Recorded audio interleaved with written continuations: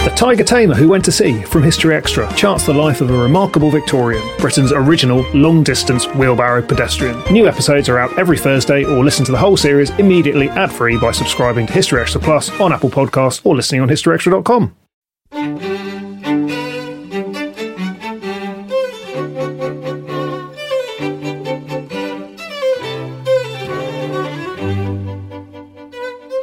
Hello and welcome to the BBC History Magazine podcast. I'm Dave Musgrove, the editor of the magazine. And I'm Rob Attar, deputy editor. And I'm Charlotte Hodgman, the section editor. So this is our April 2011 podcast. Coming up this month we have...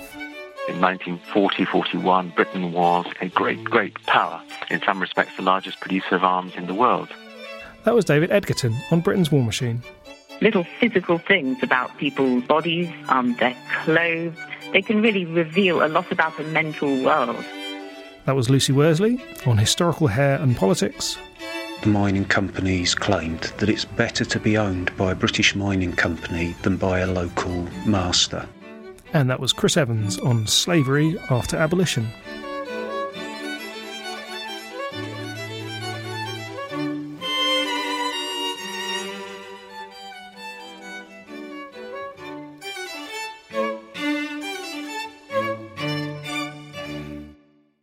This monthly podcast is produced by the team behind BBC History Magazine, the UK's best-selling history title. We're grateful to you for listening to our podcast, but we'd like to know a little more about what you want from it and how we can make it better. To that end, we've got a survey running on our website, which you'll find at www.historyextra.com/survey. We'd really appreciate your thoughts if you have time to complete the survey, and as a little incentive, we have one Apple iPad, black, 16GB, Wi-Fi only, to give away. The name of the person who gets the iPad will be drawn at random from the details of everyone who completes the survey, and to be included in the draw, you need to have done it by the 1st of May 2011. You'll find full terms and conditions on the survey site, which once more is www.historyextra.com/survey. Our first interview this month is with Professor David Edgerton of Imperial College London. His new book, Britain's War Machine, challenges the popular view that the country was a defiant underdog in the Second World War. As he explained to me, Britain's global network and advanced industrial economy made it more than a match for Nazi Germany. In the Second World War, Britain is often perceived to be a plucky underdog battling against the odds. Would you say that's an accurate picture? I don't think so. I think Britain was in fact a great power with enormous economic resources, enormous technological and scientific resources as well.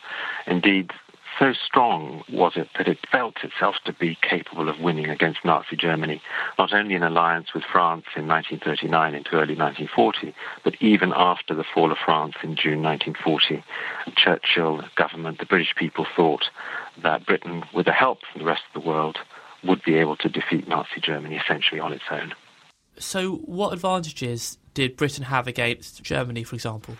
One of the most important advantages was something that we now think was a weakness, and that was its dependence on overseas supply. Britain imported a huge proportion of its food, it imported a huge proportion of its oil. It imported lots and lots of raw materials. Now, we might think that's a weakness because, of course, all this could be cut off by German U-boats or by other means. But in fact, Britain imported all these things because it was much cheaper for Britain to get them from abroad than to get them from internal sources. So it was much more efficient for Britain to import food than to grow it itself. It was much more efficient for it to import refined petrol and aviation spirit than to try and make it from coal, as the Germans had to do. It was much cheaper to import raw materials from where they were easily extracted than to extract ores that were not so rich in Britain, for example. Again, something that the Germans had to do. So Britain's dependence on world trade, and well, perhaps dependence is not the wrong word, Britain's integration into a global economy was a source of huge strength, even perhaps in some ways particularly in wartime. So that owes a lot to the empire and the legacy of empire. Empire is part of the story, but there's been a very strong tendency right through the 20th century, and still very evident today, to rather overemphasize the importance of empire for Britain. Certainly Britain had the greatest empire the world had ever seen, and it was economically significant. But in many respects, empire was less important economically than we might imagine. For example, Britain's trade with Scandinavia was significantly greater, this is before the war, than the trade with India. In fact, Britain's extra-European trade was mainly with the United States, with the White Dominions, and with the River Plate, with Argentina and Uruguay, essentially rich countries. What happened, in fact, was that Britain lost to the German army very important sources of raw materials in northern and indeed southern Europe and North Africa, and had to replace those sources of timber, of iron ore, with resources from elsewhere. Food actually provides a very interesting story. We tend to forget that Danish bacon is not a novelty. British consumers ate gigantic quantities of Danish bacon in the 1930s and gigantic quantities of Dutch eggs as well. Of course, with the fall of these countries in 1940, that supply had to be made up from elsewhere. And in fact, the bacon and dried eggs now came from the United States and Canada in very considerable quantities. So what we have is a story of Britain continuing to trade during the war, but the trade, a significant part of that trade, shifted away from Europe and towards the United States. The trade with the southern hemisphere essentially stayed much the same during the whole of the war. For example, imports of meat into Britain actually increased during the war. Imports of cheese also increased during the war. This is, I think, rather surprising, but in fact it made complete economic and shipping sense, if I can put it that way. Before the war, Britain had imported large quantities of feeding stuffs for animals. They were fed not on British grass, but on imported maize. Now, that's not a very efficient use of shipping resources. So during the war, animal feeding stuffs imports were cut right back, and domestic herds, with the exception of dairy cattle, were therefore also cut back, and they were at least partially made up with increased imports of meat and cheese in particular. So we have this idea of Britain being part of this big global network of trade. Does that therefore mean that the Battle of the Atlantic was absolutely crucial to the Second World War? It was crucial. The ability to bring ships in was really much more important than we imagine. It's not just a question of maintaining a lifeline, but it's a question really of maintaining a massively warfare-oriented society during the war. You could import huge quantities of munitions, you could import huge quantities of food, and therefore mobilize your nation much more than you otherwise could. So yes, the Battle of the Atlantic was hugely important, but it's actually not just a Battle of the Atlantic that's significant here. It's British command of the seas of the world that's important. The German Navy, the Merchant Navy, the Italian Merchant Navy were essentially driven from the seas. The Japanese Merchant Navy was driven from the Pacific by the Americans. And we think of the Battle of the Atlantic, that's the place where there were many sinkings, especially in the early part of the war. In the rest of the seas of the world, the British Merchant Marine was pretty free to move right through the war. If Britain was such a powerful country, then we have this notion perhaps it was in quite a perilous position after the fall of France, before the Soviet Union and America had entered the war. But would you say that that's not actually true? Was Britain still in a strong position at that point? The image of Britain in peril comes from an overstating of the view that Britain was alone and that alone implied weakness. In fact, Britain was not alone in two senses. First, Britain was part of a great empire, and when actually people spoke about Britain being alone, they meant the British Empire being alone. But even so, the reality is that Britain had very important allies from 1939, and indeed had more allies of 1940 onwards, and did believe it would have the power to win. And if you look at things like aircraft production, in 1940, Britain was actually ahead of Germany in that field. In tank production, it was catching up very fast with Germany. In 1941, would be outproducing the Germans. So there are very good grounds for believing that just on the military production side, Britain could do well and was very strong. And the British elites, furthermore, recognized that the German economy was thoroughly constrained by its inability to trade with the rest of the world, and were rather too optimistic in thinking that the German economy would collapse. One expression of British confidence is a famous phrase spoken by Churchill in February 1941, when he, speaking to the American people, said, "Give us the tools and we will finish the job." It seems a bit odd that somebody should say that from our current perspective on the war, but at the time it was not odd at all. Britain did believe it could finish the job with a little bit of additional help from the United States. And this is, of course, well before the Soviet Union was in the war, and, of course, well before the United States was in the war, and before any expectation that it would be in the war. You said earlier that before 1941, Britain already had some important allies. Who were those allies? Well, apart from the empire, they didn't have really important allies in the sense that they weren't able to supply major forces to help Britain. But we shouldn't forget that Belgium had become a British ally, and the Belgian colonies were now effectively part of the British war effort. Similarly, the Dutch became allies in 1940, and their empire was essentially at the disposal of the British Empire. The Czechs and so on also, and the Poles were also formerly allies. Of course, they couldn't do very much, but we mustn't forget that there were Czech and Polish pilots, for example, in the Royal Air Force, indeed in the Battle of Britain. So Britain was not alone even militarily, although it did make by far the most important contribution in 1940 and early 1941. And this is important propagandistically, because the idea that Britain was fighting with governments in exile against terrible power that had taken over and destroyed Europe was a very important propaganda tool. This wasn't Britain against Europe. This was Britain with Europe against the Nazis. If Britain really was so powerful, how come it was seemingly powerless to prevent Nazi Germany taking over virtually all of continental Europe? Yes, it was indeed powerless to do that. One very important reason it was powerless to do that was that Britain's strength was not, of course, in the army. The British Army was relatively small. The British had invested in an extremely powerful navy and extremely powerful air force, and they couldn't really change the course of events in Europe. But what really happened in Europe was the defeat of the French army. That was a critical development on the continent of Europe. So why couldn't Britain do more? Well, one reason was that it had overestimated the capacity of the Air Force to be a decisive force in modern war. The Royal Air Force wasn't able to bring Germany to its knees, just as the Luftwaffe was not able to bring Britain to its knees in the Battle of Britain and in the Blitz that followed it.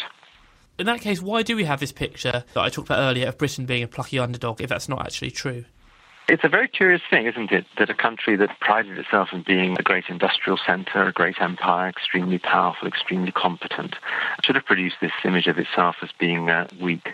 Well, where does it come from? Well, in part it comes from 1940 itself, where some particular propagandists pushed an image of British military weakness in the 1930s and therefore in 1940. The guilty men thesis, this is a stick with which to beat the men at Munich. And then Churchill himself, when he suffered major defeats in 1942, argued that Britain had been weak in 1940 and this is why the defeat had taken place. And that picture has remained extremely influential and has been added to by images created by historians of a much more general British weakness, indeed a very powerful British decline from the late 19th century right through to the present. So all those things together created an image in the historical literature of a weak, militarily weak, pacifist Britain that was also economically and industrially weak.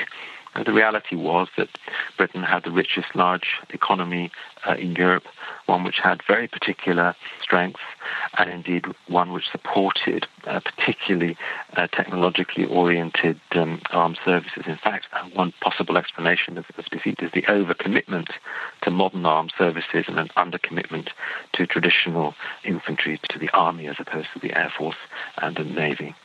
With all this in mind, do you think that Britain's victory in the Second World War is perhaps a lesser achievement than we're led to believe nowadays? Well, actually, I think Britain doesn't really celebrate victory in the Second World War. It rather celebrates muddling through at the beginning of the war. And really, it's extraordinary the relative attention we give to events in 1939, especially 1940, as compared to 1945 and even 1944. So we've, in a way, lost the sense that Britain was a victor in the Second World War. We had this sense that it had been overshadowed by other powers and that the war contributed a great deal to Britain's relative decline. So I think, in fact, Britain should remember that it was on the winning side, that it contributed a great deal to that victory and came out of the war relatively unscathed.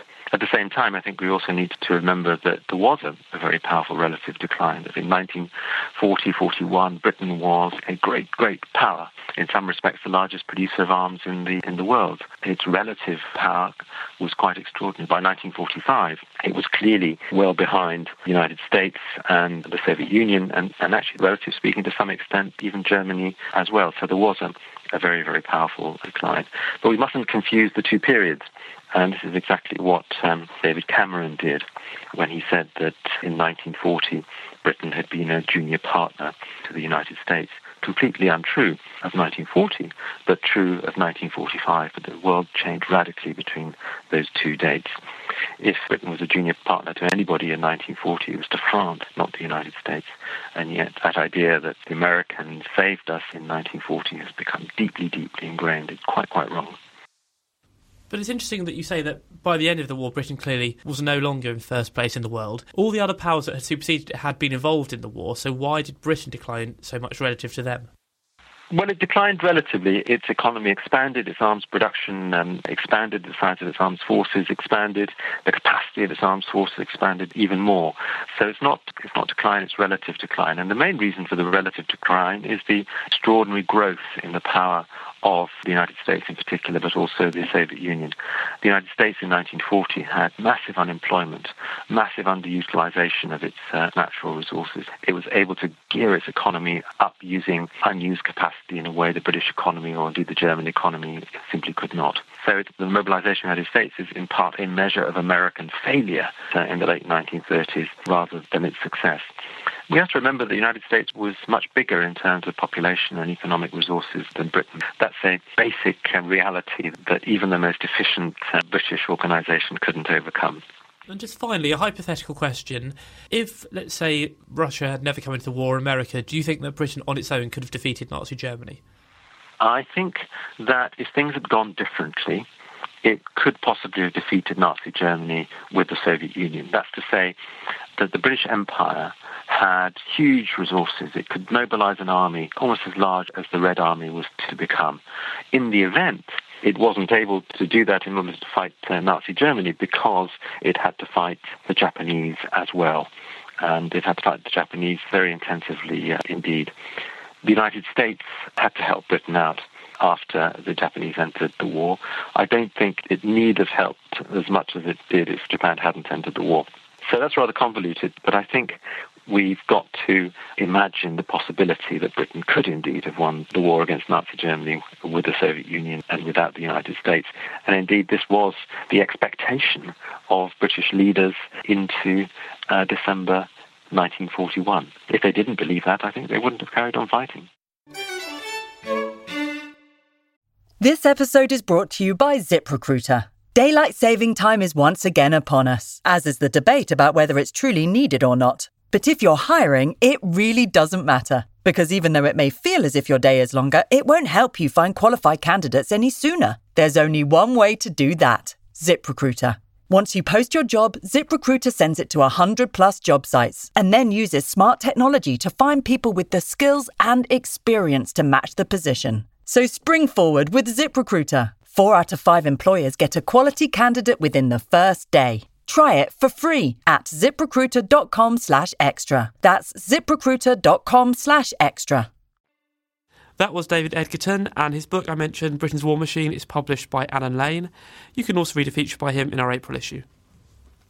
From towering Georgian wigs to the itchy matted heads of 12th century hermits, Britons have long made statements about themselves through their changing hairstyles. This month, as part of a new BBC 4 series exploring the evolution of the home, Lucy Worsley, Chief Curator of the Historic Royal Palaces, explores how hairstyles have reflected wider social and political changes over the past 800 years. Your feature on the politics of hair in April's edition of the magazine takes a look at how hairstyles have reflected social changes over the past 800 years. Could you perhaps give us a few examples of this? Sure. Now, this feature is a little bit light-hearted, I admit, and yet there's a serious point behind it. What I want to do is draw attention to the fact that the little things, tiny little things about the way people have treated, have thought about, have looked after their bodies, can collectively add up to a way of charting enormous, big, important changes in society.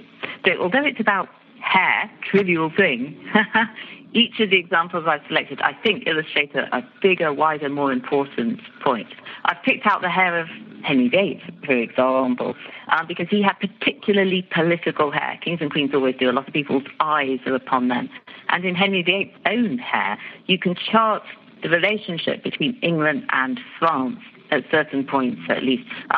He has periods when he has a great, strong personal alliance with Francis I of France, for example. Francis injures his head, jousting, and Henry VIII says, well, my brother king is ill. I, too, will shave off all of my hair just to see his hat done. He expresses solidarity through the haircut. And then at another point, the two kings make this vow. They promise that they won't shave until they're once again in each other's presence. This is the idea. They're going to grow a beard as a symbol of their hope, their longing to be once again together. But Catherine of Aragon, Henry's wife at this point, she doesn't want the alliance with France. She's from Spain. She's not keen on the French at all. And she manages to persuade Henry VIII to shave his beard off. She said it tickles. Now, this is potentially going to be a grave diplomatic incident because Henry has clearly broken his vow not to shave. What's going to happen? It could have all gone very wrong.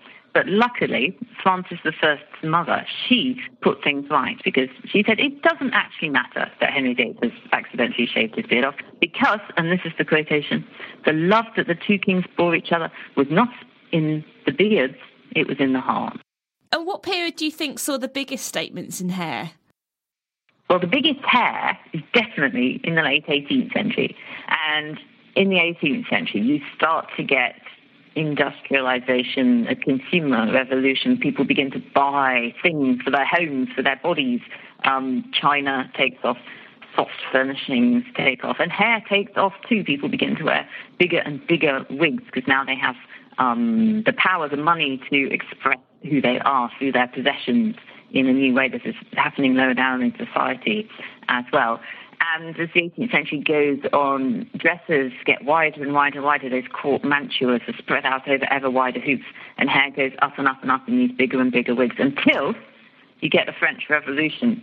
And this is kind of the end of the high times for people at the top of society because they pushed it too far. And all the revolutionaries in France stop wearing wigs and big hair, and they go about with very short hair, just like the Roundheads in the 17th century. Revolutionaries always, it seems, have really short hair.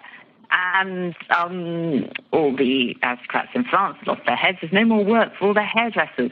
So their hairdressers come over to England. And I love the fact that the hairdressers are viewed with immense suspicion by a lot of the conservative people in England. They're thinking, are these revolutionaries? What is that man doing in my wife's bedroom whispering into her ear? Is he planting seeds of dissent? What's going on? So there's a reaction in England too against big, white, powdery hair. And the government get in on the act as well. They start to put a tax on hair powder. And that's why by the time you get into the 19th century, you don't see these inflammatory, fancy, enormous, conspicuous consumption hairstyles anymore. Everything's a lot smoother and sleeker and more simple. Okay. And what or who were the main influences on changing hairstyles? Wow. It's a sort of... it's a cauldron of different things, isn't it? You get the influences of different countries. You get particular little fashions that spring up in the town and then spread to the countryside. There was a great letter I wrote from a Georgian lady who was sending a bonnet to her country cousin, and the letter said, "Don't be frightened by this bonnet. It will look ridiculous to you, but it's what everybody in town is wearing at the moment." And the court is a big source of influence. So in the 18th century, its influence is starting to fall away a bit. The court fashion is becoming less the pace setter. The court fashion gets sort of fossilized, and it's people out in the town who are setting the pace a bit more. And was religion reflected through hair? I mean, you mentioned the Roundheads already. What does religion think of hair? Well, it has different views at different times. There's a very positive image of spirituality in the 12th century, which is the hairy hermit, who's greasy, his hair is long, it's matted, his body itches, but this is a good thing because it's a sort of self-flagellation. He's enduring all of those things as a penance. So there's a strain of finding virtue in suffering, isn't there, in some parts of Christianity. And then later on in the 17th century, we also find Puritans, on the other hand, being against long hair. But that's because they think it's vain. They think it's a sin to be sort of effeminate and extravagant in your hairstyles. And the Puritan William Print, who is just brilliant because he's always banging on with incredible vigour against the terrible habits of the courtiers and the cavaliers. And he denounces in the 1630s the fashion for long curling cavalier hair as, get this, unlawful, effeminate, vainglorious, evil, odious, immodest, indecent, lascivious, wanton, dissolute, and whorish. And he says it's ungodly as well. So there's in the feature that's been reproduced this brilliant little caricature which shows literally the Cavaliers and the Roundheads. It was a satirical cartoon showing a dog fight, and on the left-hand side of it you've got all the Cavalier gentlemen and their dog, and on the right-hand side of it you've got the Roundhead gentlemen with their dog, and the two dogs are obviously about to have a go at each other. So it's just an allegory for the Civil War. The Cavaliers have got long curly hair, and so has their dog. And the Roundheads have got short basin cuts, and so does their Roundhead dog too. And who were the big names in hair over the past 800 years? Who were sort of the makers and breakers of fashion in hair? Ooh, that's a good question. I would definitely pick out Charles II because of his introducing the wig. After his exile on the continent during the Commonwealth, he got into the French habits of wearing wigs. So when he came back to London at the Restoration, wigs, along with rouge and French sauces and flamboyant dress, all became the fashions in Restoration London. And one amusing side effect of this was a new form of criminal, because everybody was wearing these expensive wigs on their heads. These new types of pickpockets developed who were wig stealers, and they'd work in teams of two. What would happen is that one of them would snatch the wig off the head, and then the other one would go, "Hey, he took your wig," and he would chase after him. And you think he was a good Samaritan, but he wasn't. He was in league with the wig snatcher.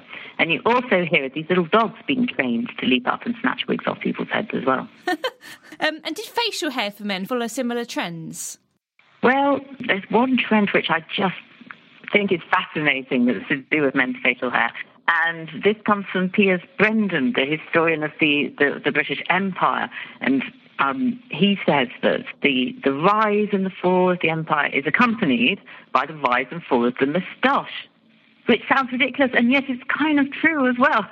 When you think of Victorian civil servants sent off to govern a remote part of Africa with their huge handlebar moustaches, maybe the moustache was intended to disguise any possible wibble of the upper lip, who knows? But anyway, you do associate it with the high point of the Victorian self-confidence, the world is pink, British Empire. But then he notices, with the decline of empire, you get the decline of the moustache as well. And Piers Brendan identifies the nadir in the Suez Crisis of 1956, when Anthony Eden, the Prime Minister, makes this rather unconvincing television broadcast to try to resolve the crisis. And when he appears on the camera, his moustache is just invisible. It's not there at all. So in what was the ultimate piece of emasculation, he had it touched up with his wife's mascara to make it a little bit more visible. So that's the end of the empire and the end of the moustaches as well.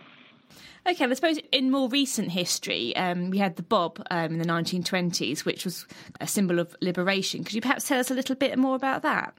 Yes, I was saying earlier that short hair equals emancipation, revolutionary views, and it's pretty clear that the bob liberates women very physically from a whole lot of work of getting their hair ready and organised and so on.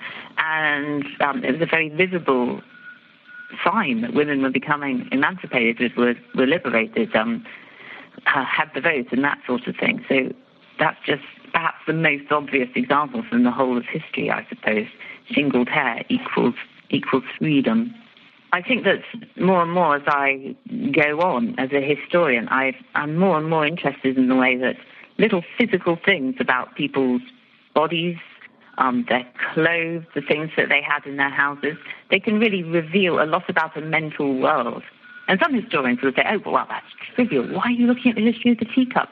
Actually, the teacup's history can, if you look at it closely, reveal an awful lot about the rise of consumerism, for example. Coming on to that, you've recently been filming a new series for BBC4 called If Walls Could Talk, An Intimate History of the Home. What have you learnt from that? I think the main thing that I've learnt is that the little stuff matters. The devil is in the detail. And history is not just a case of kings and queens and constitutional events and politics. Or if wolves could talk, I had a lot of fun actually trying things out from the history of the home. And it was quite interesting to learn that often technology, for example, followed rather than led social change. That was Lucy Worsley on Hair Throughout History. You can read more on the topic in the April edition of the magazine. Lucy also presents the BBC4 series If Walls Could Talk, An Intimate History of the Home, which is scheduled to air later this month. Our final interview this month is with Professor Chris Evans of the University of Glamorgan.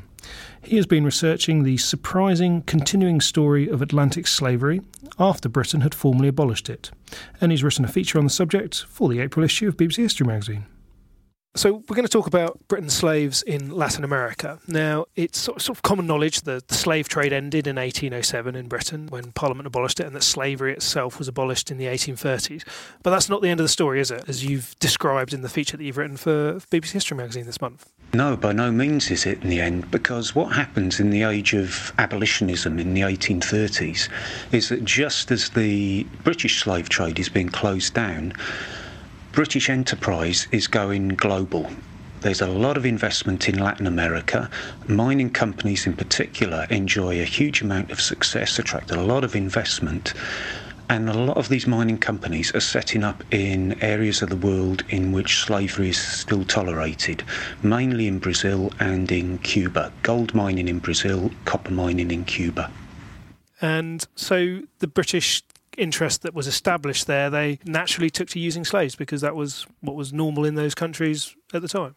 Oh, indeed. In somewhere like Cuba in the 1830s, the use of slave labour was virtually a kind of reflex. It's what you did. There is very little in the way of a free labour market. Therefore, if you're setting up a business, it's just automatic that you use slaves. What happens is that Cuba and Brazil are both importing tens of thousands of slaves on an annual basis at this period, and they're very widely used. I mean, we think of them being used in sugar plantations, which of course is the case in coffee production, but mining is also an area of slave labour exploitation. And these slaves were coming from Africa, presumably? Yeah, these are freshly imported Africans. But at the time, Britain had abolished the slave trade, and its navy was policing the seas to stop this trade. The Royal Navy was indeed patrolling the high seas to try and intercept illegal slave traders, but the fact of the matter is that the price of slaves, the price that slaves could command in somewhere like Cuba or in Brazil, was so high there was a huge incentive for illegal slavers to be active. So despite the efforts of the Royal Navy, lots and lots of slaves are getting through. So would it have been possible for these British businesses that had set up mining in Cuba and Brazil to carry out their operations without using slaves, or was it that the society as such, as you said, it was a slave-holding labour society? They wouldn't have been able to do it any other way. Well, that was the claim that the mining companies made. They said, well, there's simply no market for free labour. There is no free labour in a lot of the areas where we're operating. Therefore, it's not our choice to use slave labour. We're just responding to what are our local conditions. Our hands are tied. So when did this matter come to the attention of people in Britain? When did it become widely known that even after the legislation had been passed abolishing the slave trade and slavery, that it was still going on under the British aegis? Right at the very end of the 1830s, start of the 1840s, the major abolitionist organisation in Britain, the British and Foreign Anti-Slavery Society, starts to become aware that this is going on. It becomes aware partly through visitors to Cuba and Brazil who report back on what they saw, and partly, I think, through renegade members of the mining companies themselves, who have sometimes left the company under a cloud, or so it was claimed by the companies themselves, and confessed or owned up to their participation in the slave trade. So, presumably, by the end of the 1830s, with all that's gone before in the last 30-odd years, the British public was anti-slavery. It was against the concept. very much against the concept. This is becoming the conventional wisdom in Britain at the time, that we are a modern nation, we're a liberal constitutional nation, and because of that we are necessarily anti-slavery. Slavery is incompatible with modernity, and Britain is nothing if not modern in the early Victorian period. Now, that was the kind of attitude that most abolitionists had, but it raises problems when they start to see slaves being used by mining companies, because these mining companies are very, very modern themselves. They're not backward, they're not archaic in any sense. They're using the very latest technology in mining technique, and they are organisationally innovative. These are big joint stock companies who have their offices in the City of London and who raise tens of thousands, hundreds of thousands of pounds in share capital. So these are not backward organisations, these are ultra-modern entities. So the anti-slavery organisations, they started a campaign against this. How did these ultra-modern mining operations defend themselves? They lobbied very hard, and they were able to lobby hard and effectively because, of course, the people at the head of these companies were big figures in the City of London. Some of them were governors of the Bank of England. We were talking about the financial capitalist pinnacle of British society. These are well-connected individuals. They lobby hard with MPs, with the government, and they are able to make the claim that, well, look, we have committed no crime. It's not illegal in Brazil to own slaves. It's not illegal in Cuba. This is something we've been forced into, and what the abolitionists now want is to penalise us, to criminalise acts we've done which have broken no law in the places where we operate. And did that legal argument stand up to scrutiny? Well, a big debate ensues in the early 1840s because the abolitionists, the British and Foreign Anti-Slavery Society, sponsor an Act of Parliament which is going to make it illegal for Britons to own slaves anywhere, regardless of the jurisdiction. It doesn't matter whether you're in a British territory or the territory of a foreign power. You may not, as a British subject, own slaves. That's the ambition of the abolitionists. This is the kind of final frontier, if you like, of British anti-slavery. There's nowhere where you can own slaves. In practice, what happens is that the mining companies manage to resist that and get exemptions for themselves. They're not required to give up the slaves they already have, ones they've purchased, and as they've said, we've purchased legally. So they're able to hang on to the slaves that they do own. And they also managed to negotiate a nice little loophole in the Act of Parliament that is eventually passed in 1843 that allows them, if not to own slaves themselves, but to be able to hire slaves from other slave owners. So the mining companies, instead of buying new slaves, they will rent slaves from an existing owner. The rent goes to the owner, and the slaves themselves, of course, are just left with their meagre rations to get on with. So the outcome was basically a fudge then? It was not so much a fudge, I think more a victory for the mining companies, because that ability, the ability to hire slaves in, means that they can continue to operate as slave-owning companies, or slave-using companies rather, with pretty much impunity. If you look at what some of the major companies do, they really move wholesale into hiring slave labour. One of the biggest, most successful companies in Brazil, the St. John Del Rey Company, a gold mining organisation, on the eve of this 1843 Act, it mainly uses its own slaves it owns itself. It hires in a few, but no more than about 60. If you look at the situation with the St. John Del Rey Company 5 years after the Act of 1843, it uses over 700 hired-in slaves. So it's undergone a massive expansion, extended its operations, and has continued to use slave labour to do so. Were people in Britain unaware that this loophole existed after 1843, or had they just sort of given up interest in the subject and thought that it had all been resolved? I think the latter. I think what goes on the statute book appears to many people to resolve the issue satisfactorily. The people who continue to be concerned about the use of slave labour in Latin American mines are mainly people who are hardcore abolitionists anyway. But their grip on the political culture is slipping in the 1840s, in the 1850s, as for most members of the British public, the issue of slavery appears to be one that's been settled. How important were the products that were coming out of these British interests in Brazil and Cuba that were produced by slaves? It varies what you're talking about. In Brazil, what's being mined is gold. And of course, gold is gold. It continues to be the bullion, precious metal, is perpetually valuable.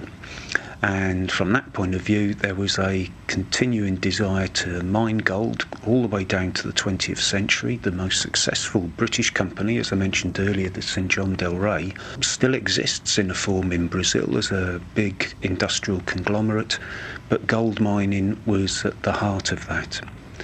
The Cuban situation is rather different. What was being mined in El Cobre in Cuba, which is near Guantanamo Bay, is copper ore, and what kicks off in El Cobre in the 1830s is copper ore that's being mined for British industrialists, for copper smelters in South Wales. So there's a very clear relationship between what's going on in Cuba and the use of slave labour and the industrialisation of Britain. Would I be right to assume that the conditions for the slaves in these places was just as bad as one might imagine, or because of the fact that the abolition movement had affected some changes, were the conditions for the slaves better than they had been in the previous century, for instance? Well, that, of course, is what the mining companies claimed, that it's better to be owned by a British mining company than by a local master. That said, we do have some testimony of people who visited mines or people who worked at them as British mining specialists, and their diaries and their letters make very clear that the treatment of slaves was in line with what was usual in these kind of slave societies. That's to say, it was cruel, it was based upon violence, and was fairly merciless. OK, so how did this all end? What was it that finally brought this situation to a close? Well, what brings it all to a close is not the actions of abolitionists in Britain or the actions of the British Parliament, unfortunately. It's mainly what's going on locally in Cuba and Brazil.